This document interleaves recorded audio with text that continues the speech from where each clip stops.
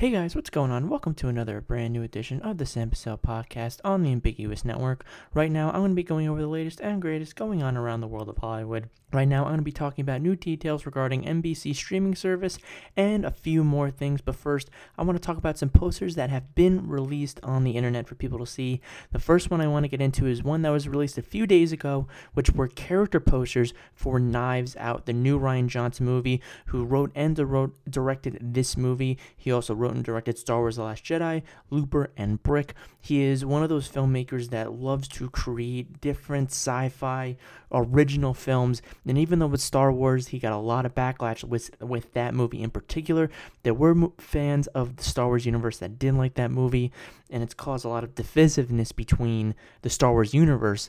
But for Rian Johnson, it was a film that he could add to the win column, and for Knives Out, it seems like he did the same exact thing again, which was being able to craft a murder mystery film, an old type of Clue in a way, but make it his own, new, and refreshing at the same time. And it premiered at the Toronto International Film Festival, and it seemed like it garnered a lot of critical acclaim right now at a 98% on Rotten Tomatoes.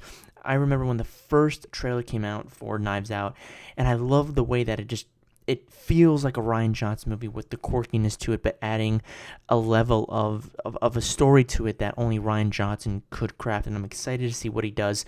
And I think for people that just know him for the Star Wars movie, know him for whether it be negative or positive, I think for people for them to see this movie, I think they'll see a side of Rian Johnson that's positive, that they'll see why he's lauded as a great writer and filmmaker at the same time. And I think with the stacked cast that he has, I mean, Daniel Craig, Jamie Lee Curtis, Chris Evans, Catherine Langford, Toni Collette, the list goes on and on and on for this movie. It's incredible. It seems like, again, an amazing movie that's coming out on November 27th. The posters, I love that they have their own kind of color to them with each character. I think Chris Evans has a redness background to him, and Daniel Craig has all the knives around him. So each one is characterized for that specific person. And I absolutely love that. I cannot wait for this movie. Again, it comes out on November 27th. Guys, what do you think? Are you excited for the Knives Out movie that's coming out November 27th? Let me know down below in the comment section and leave your thoughts. The next poster I want to talk about is one that came out a few hours ago, and that was for Birds of Prey, the new DC movie that's kind of a sequel / reboot of the Suicide Squad film that came out in 2016. It's really called Birds of Prey and the Emancipation of One Fabulous Harley Quinn. It stars Margot Robbie reprising her role of 2016, which she garnered a lot of acclaim for in Suicide Squad. She reprises that role, and this is really her movie, and we get a lot of brand new characters in there, such as Ewan McGregor's Black Mask. We get Canary, and we get a few more as well. Detective Montoya, who's a well-known person in the Batman mythology, and so seeing this poster, it seems like they're playing on what made Suicide Squad a at least somewhat success, where they're going along keeping, it seems like, that tone of Suicide Squad, where it's this quirky kind of movie with all these villains. But I love the angle they're going with, where going with a female representation, a female empowerment movie, really. And this is a movie that is coming out in February. This is really the next DC EU movie that's coming out. This isn't something that's going to be connected with the Joker movie, which had its own IMAX poster come out today as well, and that one was amazing. It fits right in with what the themes Warner Brothers wants to do with the Joaquin-led movie. But going back to Birds of Prey, again, I think this is a movie this is connected from the Shazam, the Aquaman, to Suicide Squad. It's not connected to the Joker in any way, and they're carrying that right over. I think with this poster, I love the little birds that are kind of coming out, the little angels, birds, if you will, that are around her, and it's all the characters of the movie in there, like Ewan McGregor and Canary. I'm really, really looking forward to this movie.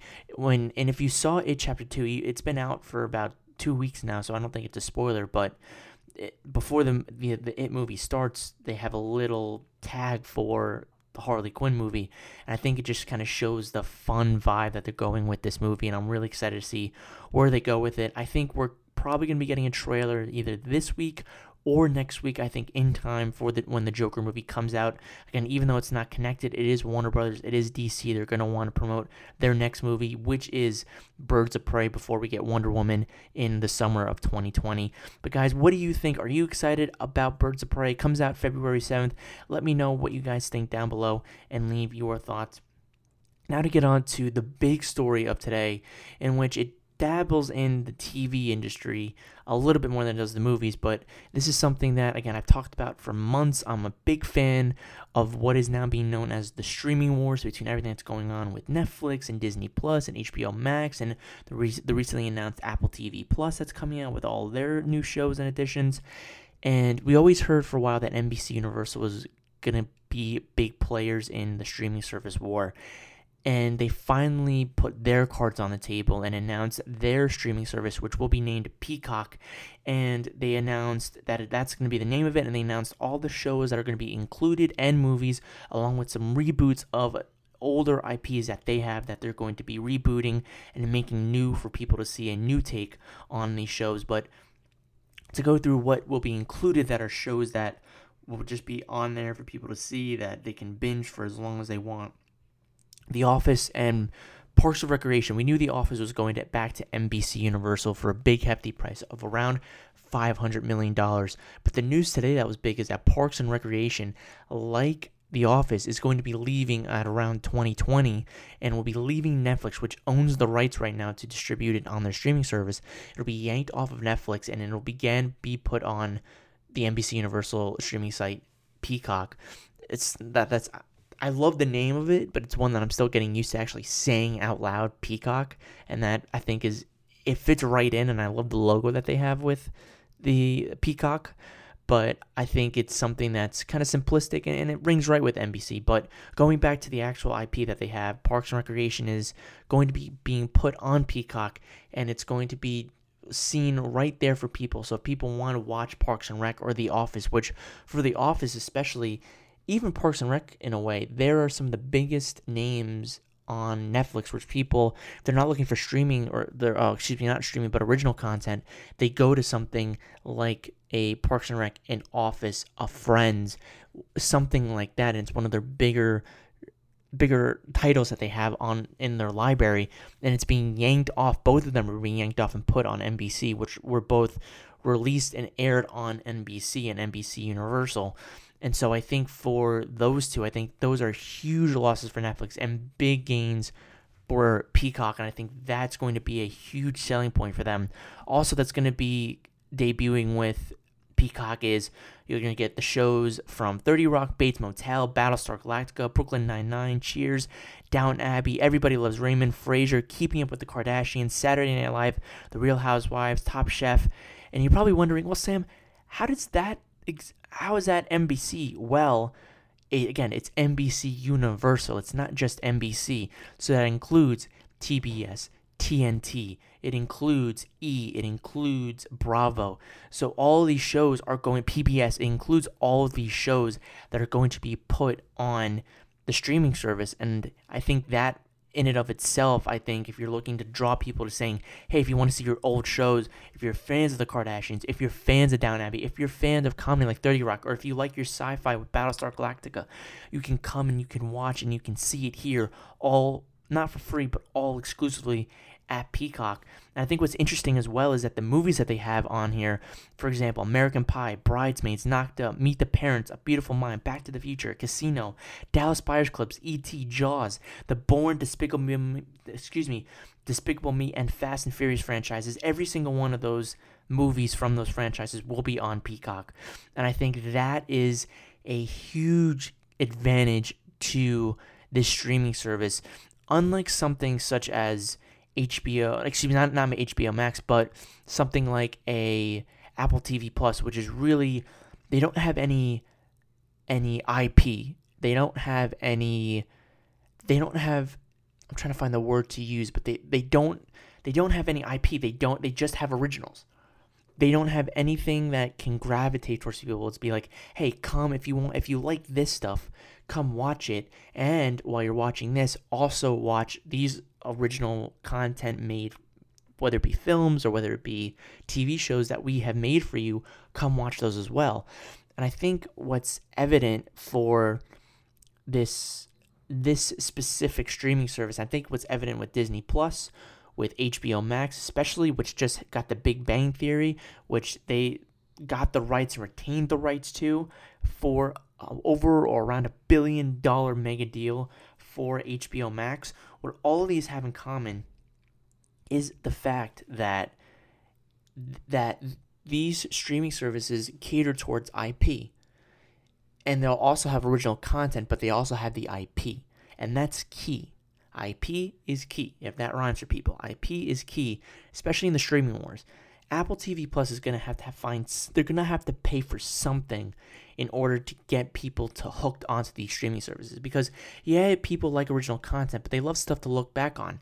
Henceforth, what Netflix did with The Office and with Parks and Recreation and Friends, which is going to be leaving to HBO Max as well.